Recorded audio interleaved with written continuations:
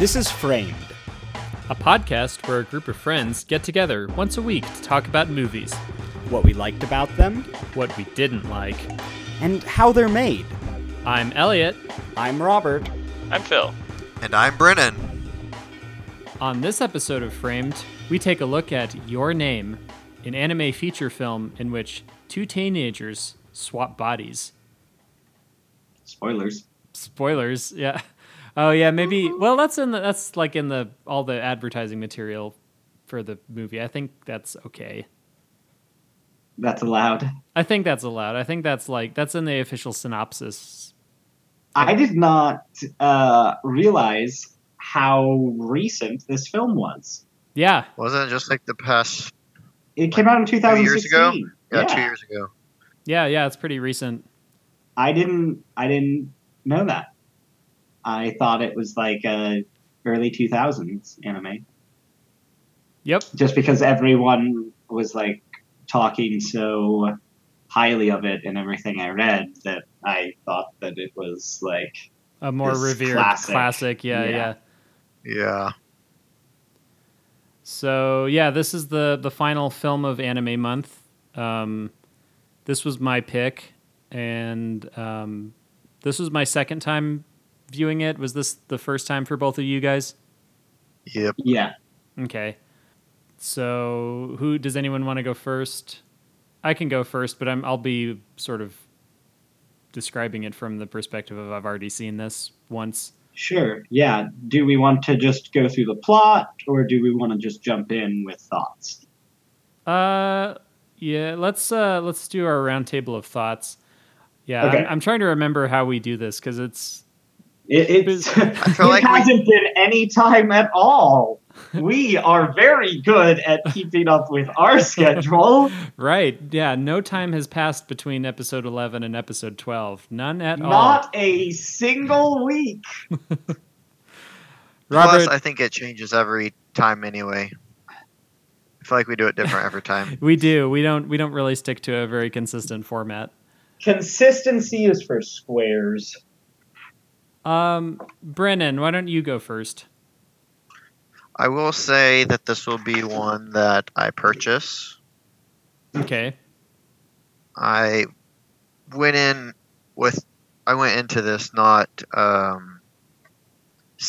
hadn't heard anything about it before or watched a commercial for it, the trailer, nothing. Just went into it raw.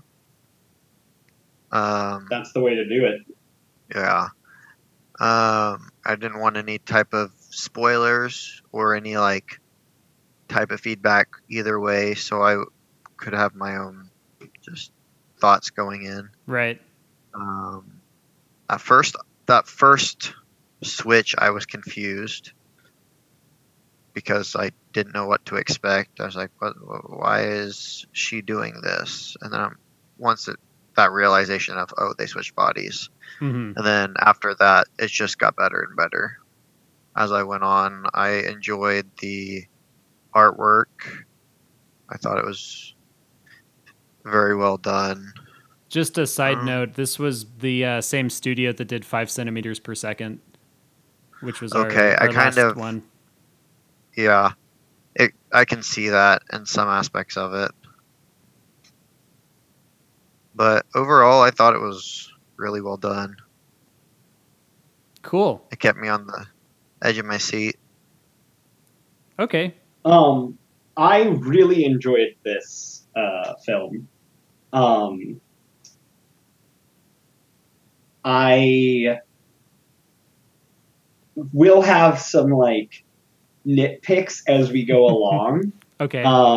With things that I thought, were needlessly confusing or missed opportunities, but overall, I really, really enjoyed this film. It was I went in blind as well, knowing nothing about it, which in a perfect world is how you'd watch every film, I think. Mm-hmm. But yeah, it's hard to do that. But yeah.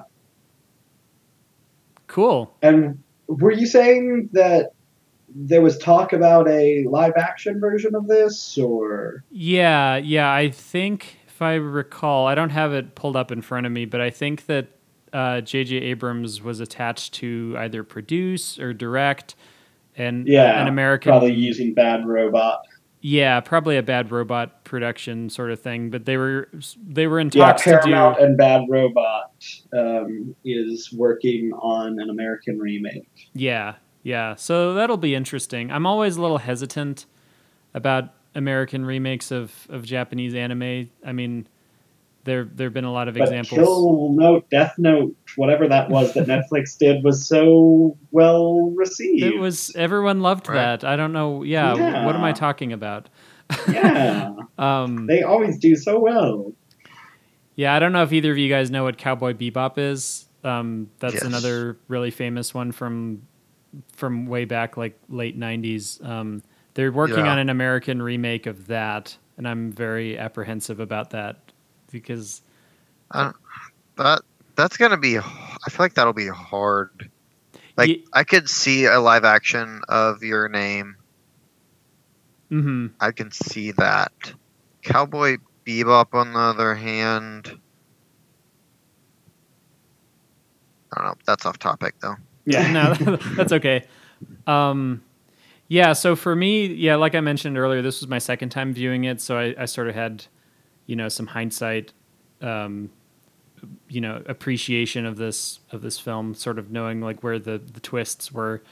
The first time I watched it, I don't know when we want to get into spoilers, but there's a pretty big twist at about the midpoint of the movie that where they've been misleading you about certain aspects of the story that once it hits you, it totally took me by surprise. I didn't see it coming at all.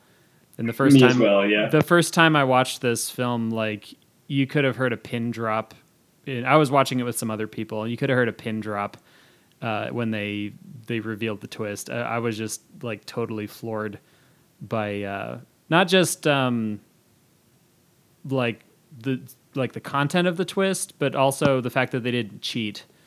Like it's if you were paying really careful attention, like you could put it together. Figure it out. You could figure it out, right? But I totally didn't see it coming. So I also really love this movie. It's beautifully animated. The dub isn't bad. We watched the English dub both times, and that's what I watched as well. Yeah, I thought the dub was decent. Just so I could pay attention to everything else. Yeah, and Brennan and I kind of got into this on 5 centimeters per second, but I thought the way different aspects of Japanese culture were sort of represented and how there was a lot of like slice of life, stuff in the film. I thought that was really cool. There are a lot of little places where it's slowed down. And you get to see like, oh, this is, how the subways work, or, this is what a hotel in the countryside looks like, or here's a vending machine out in the middle of nowhere, stuff like that. So I thought it was very, very, picturesque and,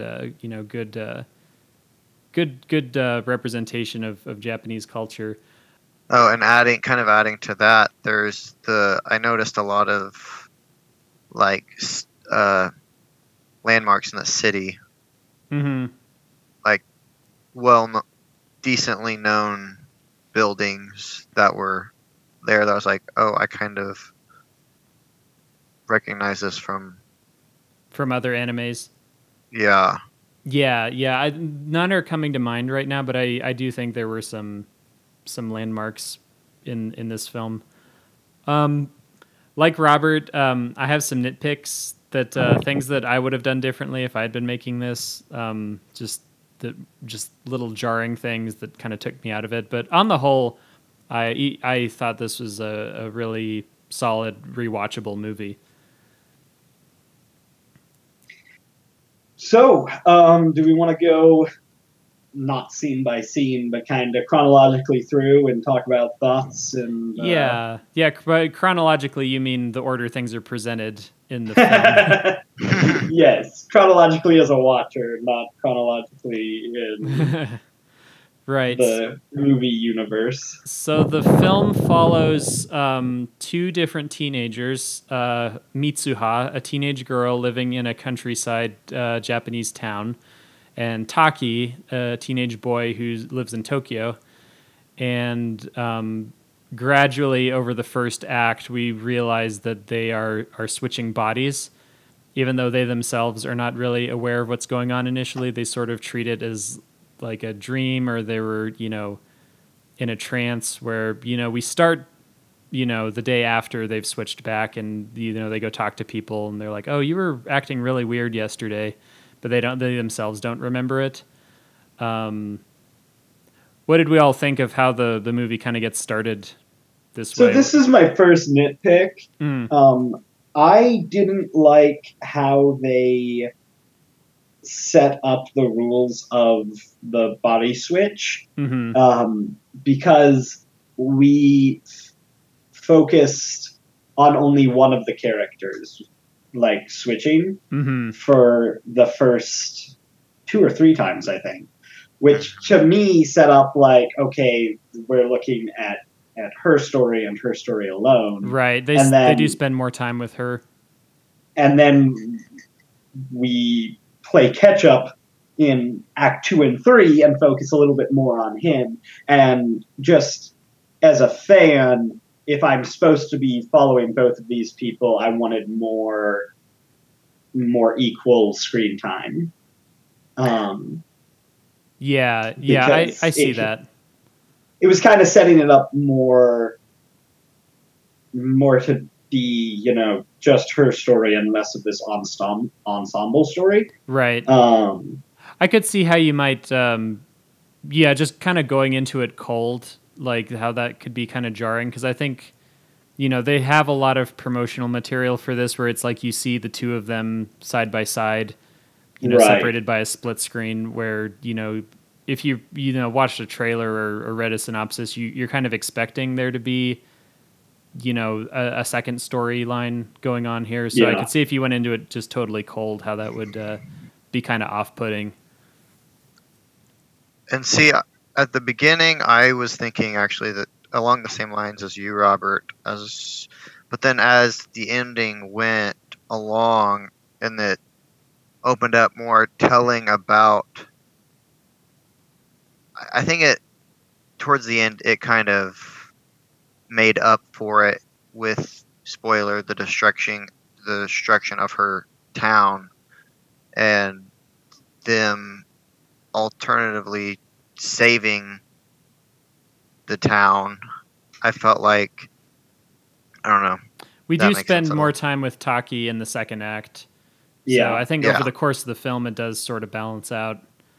Also, and I may be forgetting important details, I want to say that there's more plot elements in Mitsuha's town, like the ceremony where they save the saliva, and then they take the pilgrimage to the shrine up in the mountains. Like there's more story elements that become important later on her half of the story, is my recollection of it. Not that I watched this weeks ago or anything like that. Which is kind of what I was going with, which is why they probably set up more of hers in the beginning to know kind of what's going on for the ending of the movie. Right. What did you guys think of these characters? Just like how they were presented? Did you relate to them? Yeah, I thought that they set them up well with, wants that you understand what the characters want. Maybe more so with Mitsuha. They establish that she hates living in a small town and she wants to, get out and go live a life somewhere else. I thought she was a pretty well-rounded character. I'm having a harder time sort of remembering what Taki's motivation was. Like he seemed like he had less going on as a character, and he was just sort of more like getting thrown around by the events of this story. Like just I would agree with that. Having to deal with the this love interest that's sort of thrust upon him. I'm forgetting her name, but it's like his manager at the restaurant where he At the works. restaurant. Yeah, so Yeah. like when Mitsuha's in his body, she's like being flirtatious and setting him up with dates and stuff, and so he just has to go along with it when he, switches back to his own body because she did all this for him. So he's less of an active character, I guess. Again, Right. just speaking strictly in the first act, he does, once he decides he's going to try to meet Mitsuha, he does. The story pretty much just exclusively focuses on him trying to find the town that she lives in, or lived in, rather, I guess. So yeah, I don't know. What did you have any thoughts on that, Robert? I thought that they actually did a pretty good job of like getting you invested in these characters right on the offset. Mm-hmm. I thought, because I would say that Act 1 and a large portion of Act 2, like, the story is just these people in their daily lives. Like, there's nothing super pressing or, like, hanging over them. Right. So I thought that they did a really good job of just, like, bringing the audience in right on the offset and making you care about these very simple stories that then became a very not simple story. But yeah, definitely. I even feel like the side characters, like the grandma and the sister, the dad, the friends, I feel like their characters they didn't give like a total background of those, but at the same time you could feel for each of those characters. Like, rather it be, I felt a lot of hatred towards the dad, to be honest. And then, like, you felt that with her guy and girlfriend, their connection, you could kind of really see and feel and understand them, even though we don't have a whole lot to go off of for those characters.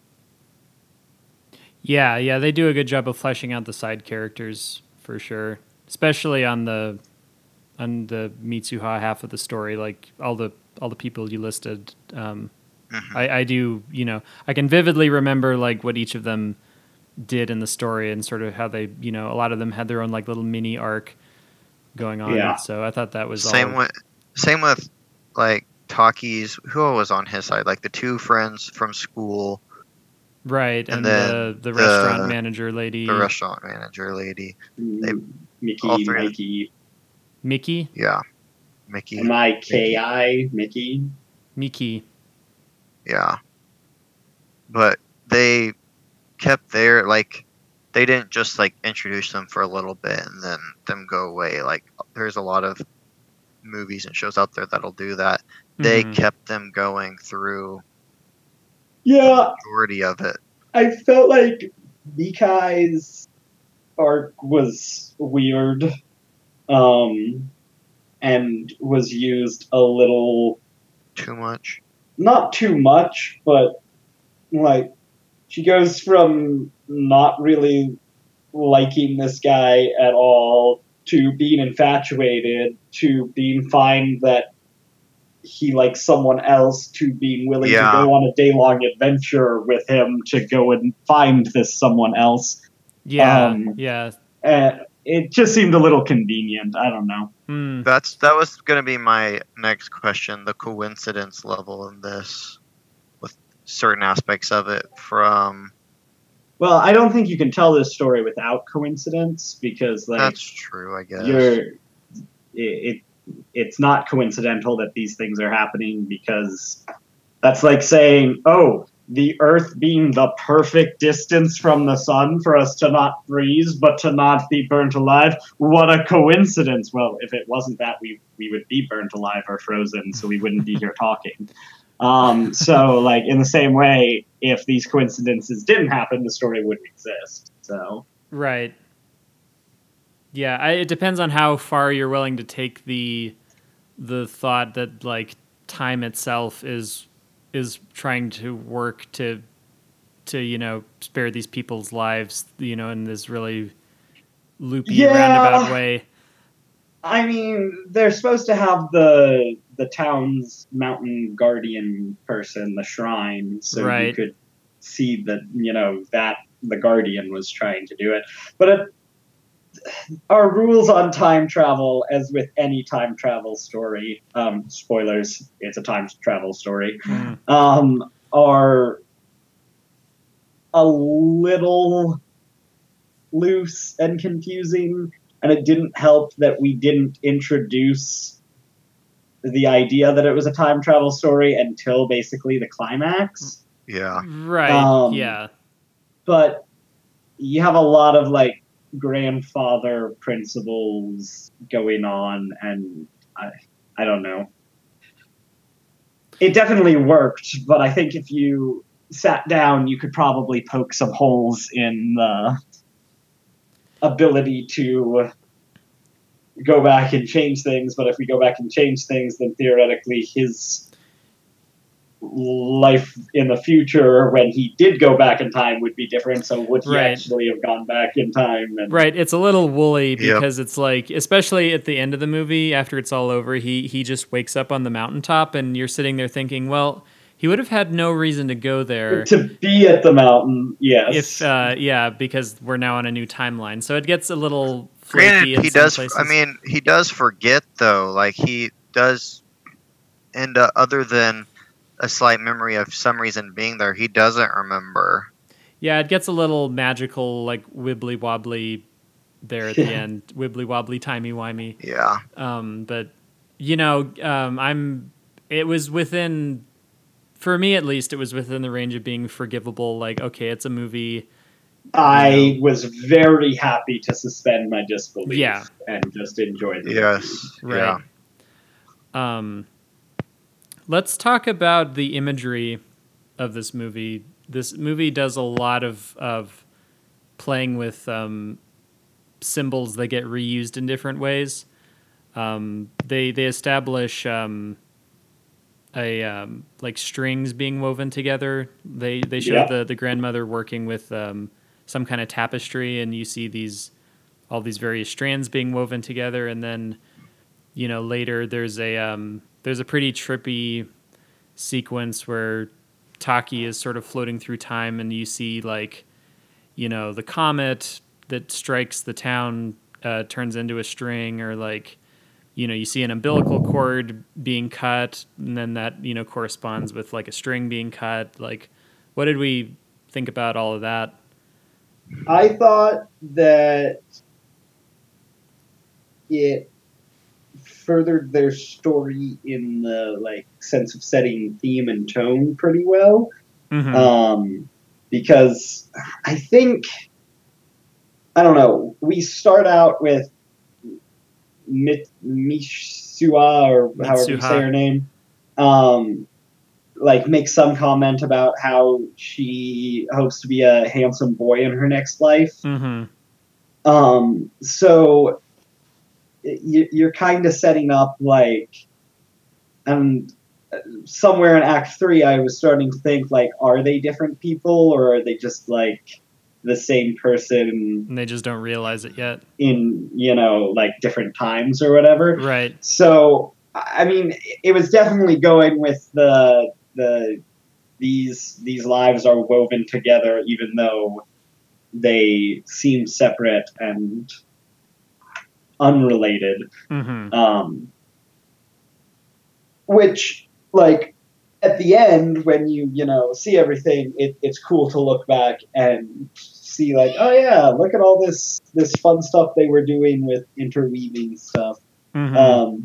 But at the same time, I don't know if it was necessary for the story. Mm. Yeah, it was kind of like a flourish. Yeah. The grandmother has a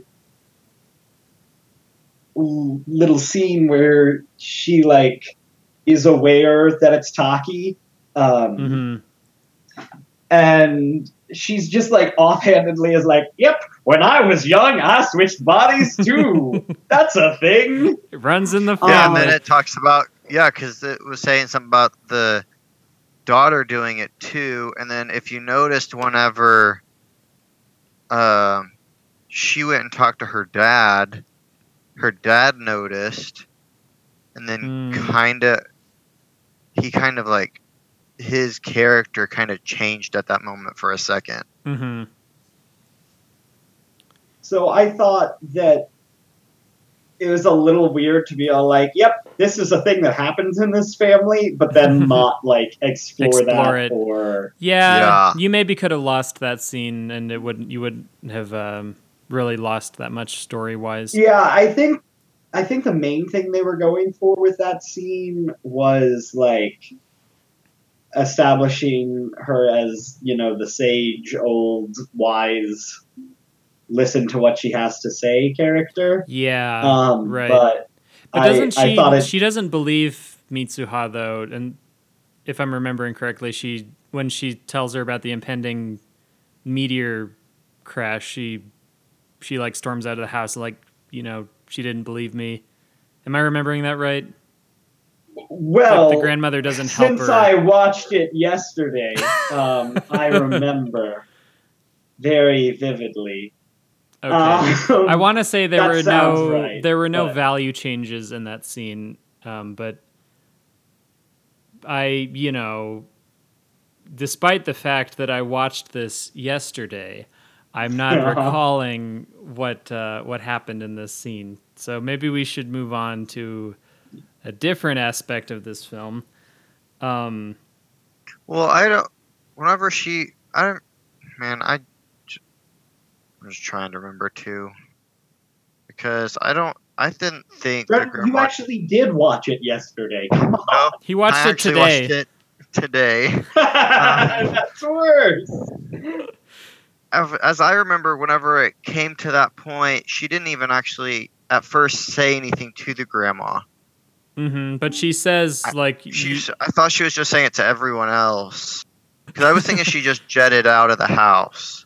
No, I'm pretty sure she tries to tell the grandma that we're all in danger, we need to evacuate, and then it cuts to her storming out of the house like, well, I'll find somebody who will believe me, sort of thing. I thought that the ending and the lack of anyone believing that there was any danger was a little frustrating. I feel like they could have just announced from the town loudspeakers or whatever that a meteor was going to hit, and I feel like people would listen to that. I don't know why they had to go with the forest fire and exploding the electrical, all that. Well, exploding, I got why they wanted to kill the power, but so that they couldn't be ran. But it just, people were too ready to dismiss danger without any reason to dismiss danger. I don't know, that part rung true to me. If I think I'm just trying to picture if I'm going about my business and I hear over a loudspeaker the town is about to be struck by a meteor. My first thought would be well, is this a hoax? Do I really need to evacuate? I know that sounds terrible to say, but I think I would probably be kind of sluggish about getting in my car and getting the heck out of Dodge.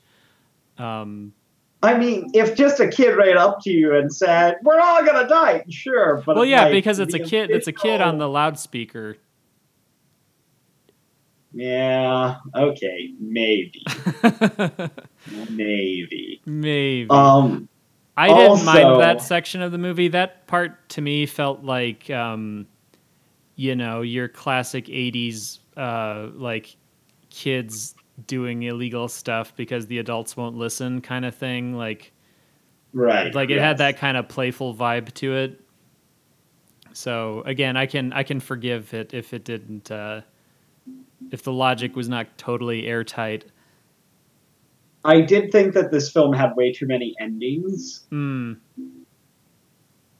was a little Lord of the Rings-ish.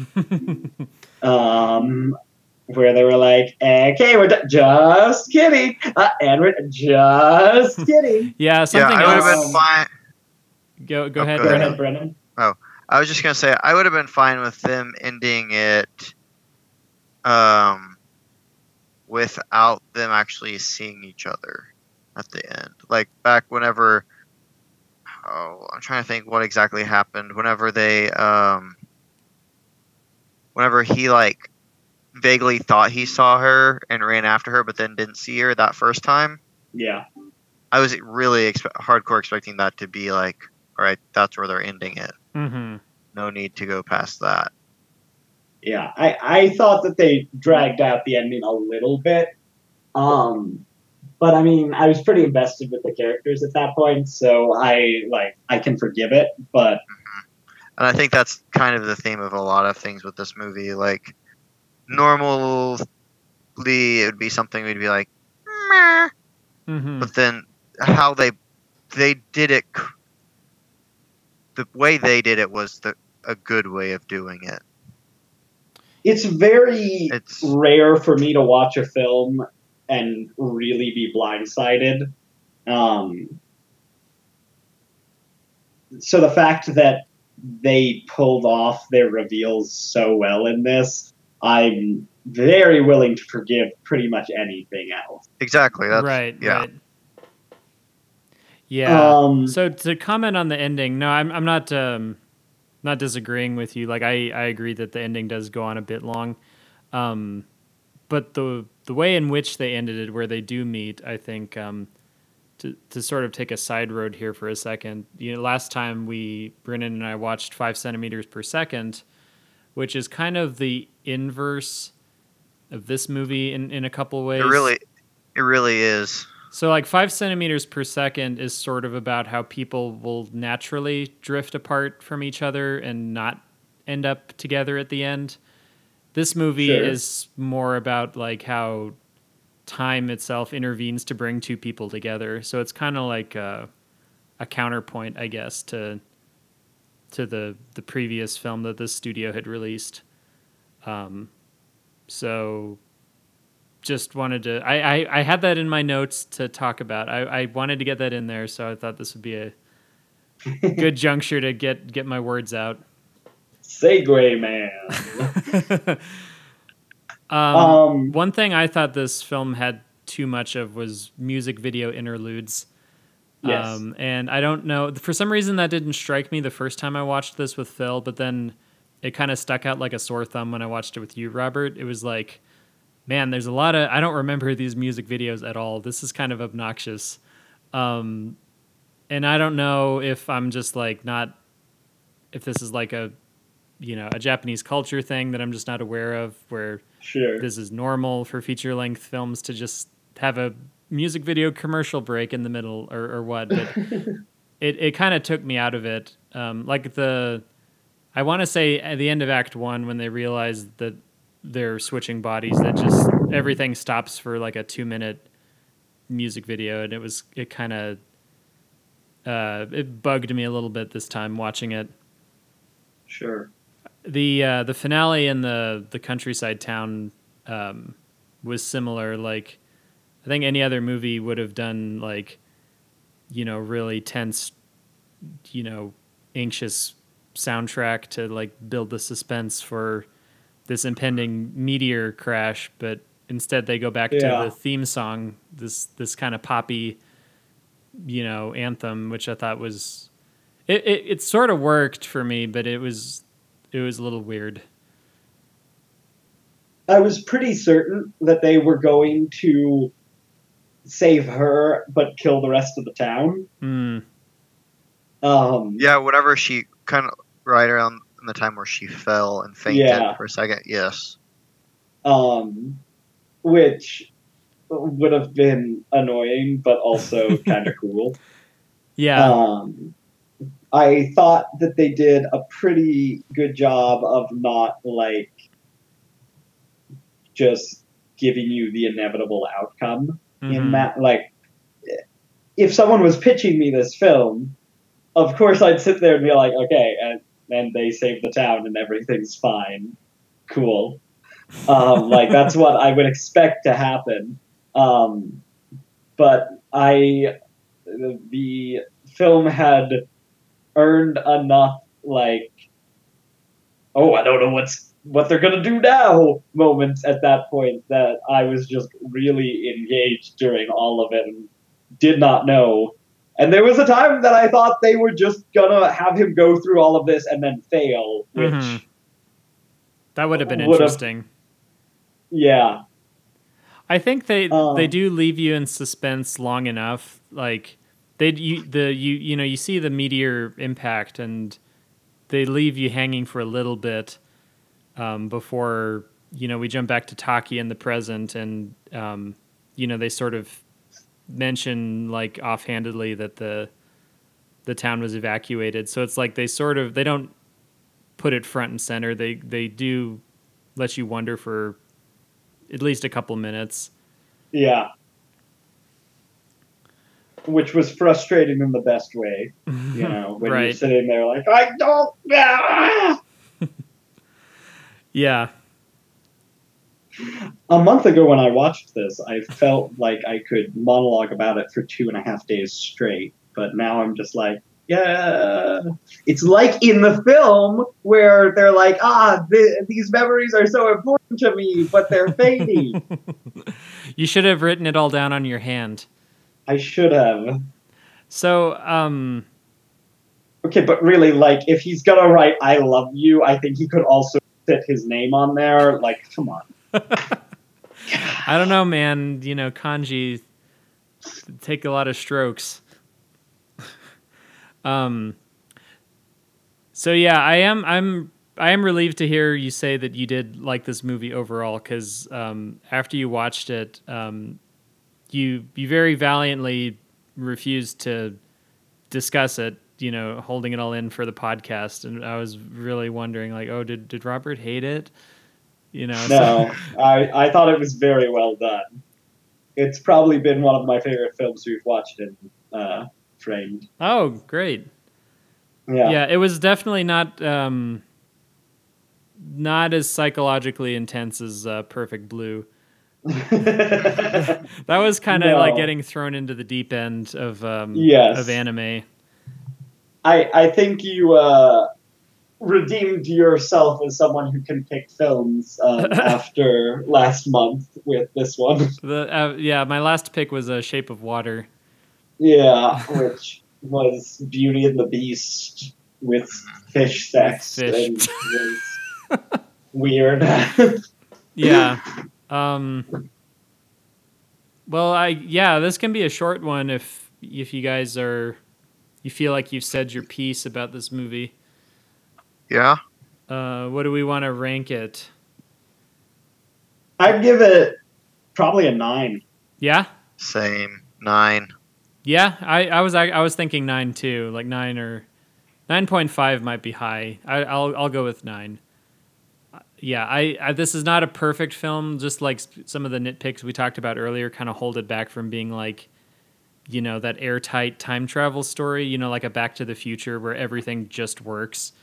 Right. Yeah. But like there's enough going for it, like the big plot twists and the the way information is revealed is pretty smart throughout. So I mean, it does its job so well. Like, being a 2-hour escape from reality and just a fun ride. Absolutely. Yeah. I highly recommend this movie to anyone who hasn't seen it. To everyone, even if you have seen it, I would recommend it. Even if you just stumbled upon the Wikipedia page looking for the Swedish House Mafia and Pharrell Williams' 2010 song. How did you get to what that? You're doing And on the top of Wikipedia, it says, this article is about the film. For the novel, see Your Name novel. For the soundtrack, see Your Name album. For the 2010 song by Swedish House Mafia and Pharrell Williams, see our Swedish House Mafia song link. I see. So, if you stumble across it by mistake, it's not a mistake. It's the universe trying to save you. Oh, I if we could jump back in for a second.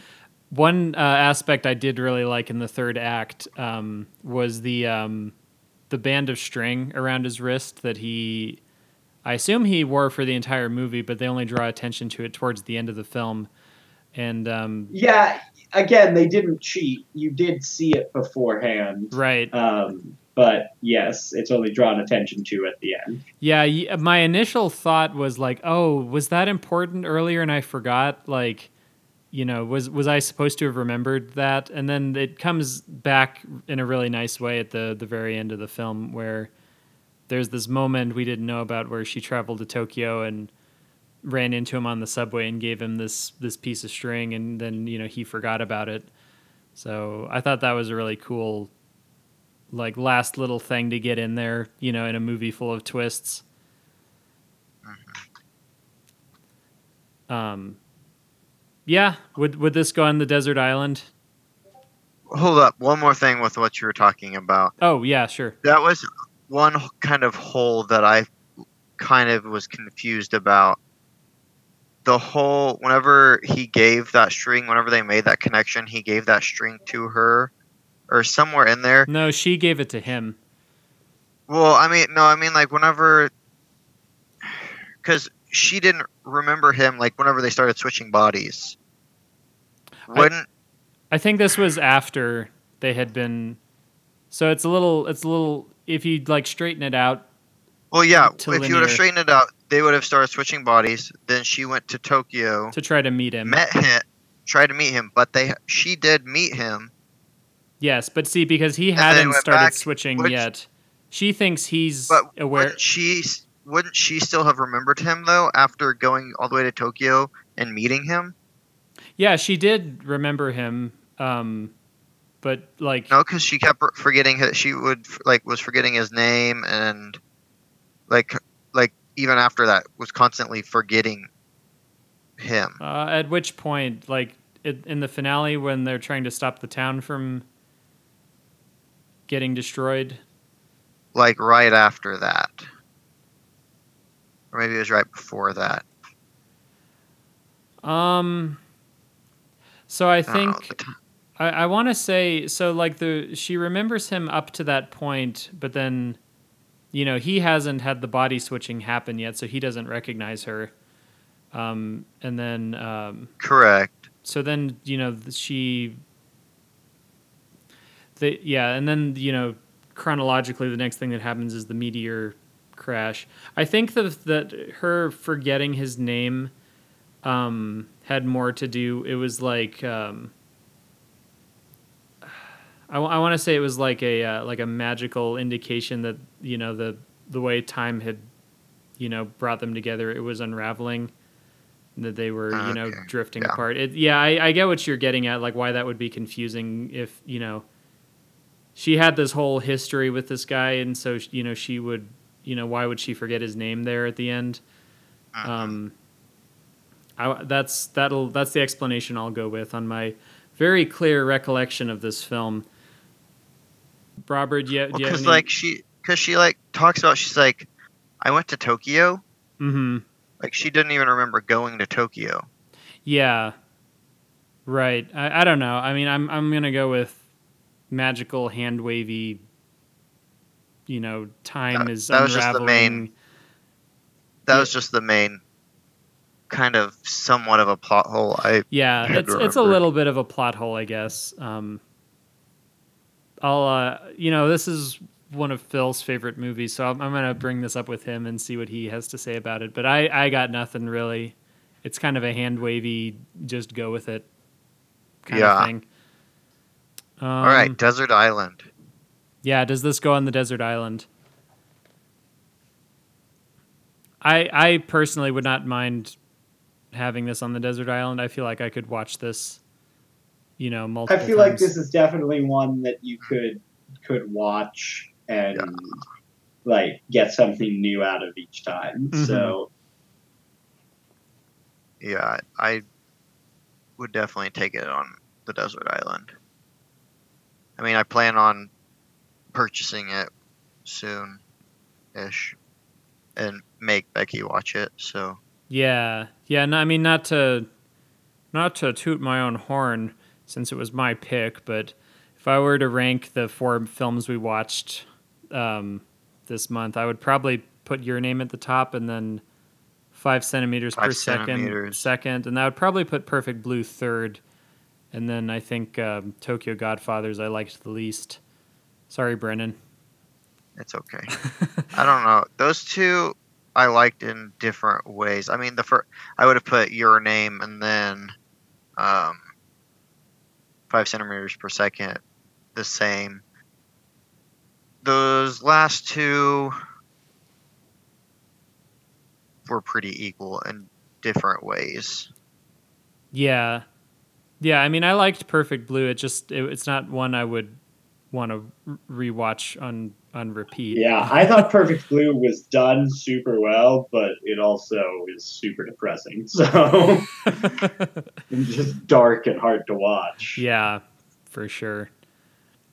But I think we have lighter fare ahead for Framed. Brennan, do you want to tell the listeners what the next category is now that we finished with our month of anime?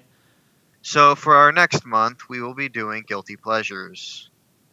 Yes. It will be a group of movies, basically things that we like to watch personally that most other people might not necessarily think of as a movie. Not films that we're arguing deserve their spot in cinematic history, but are just enjoyable films that we find ourselves watching again and again. Yeah. These are not so bad it's good movies. These are more just like movies that we individually like and don't really care if anyone else likes them or not. Exactly.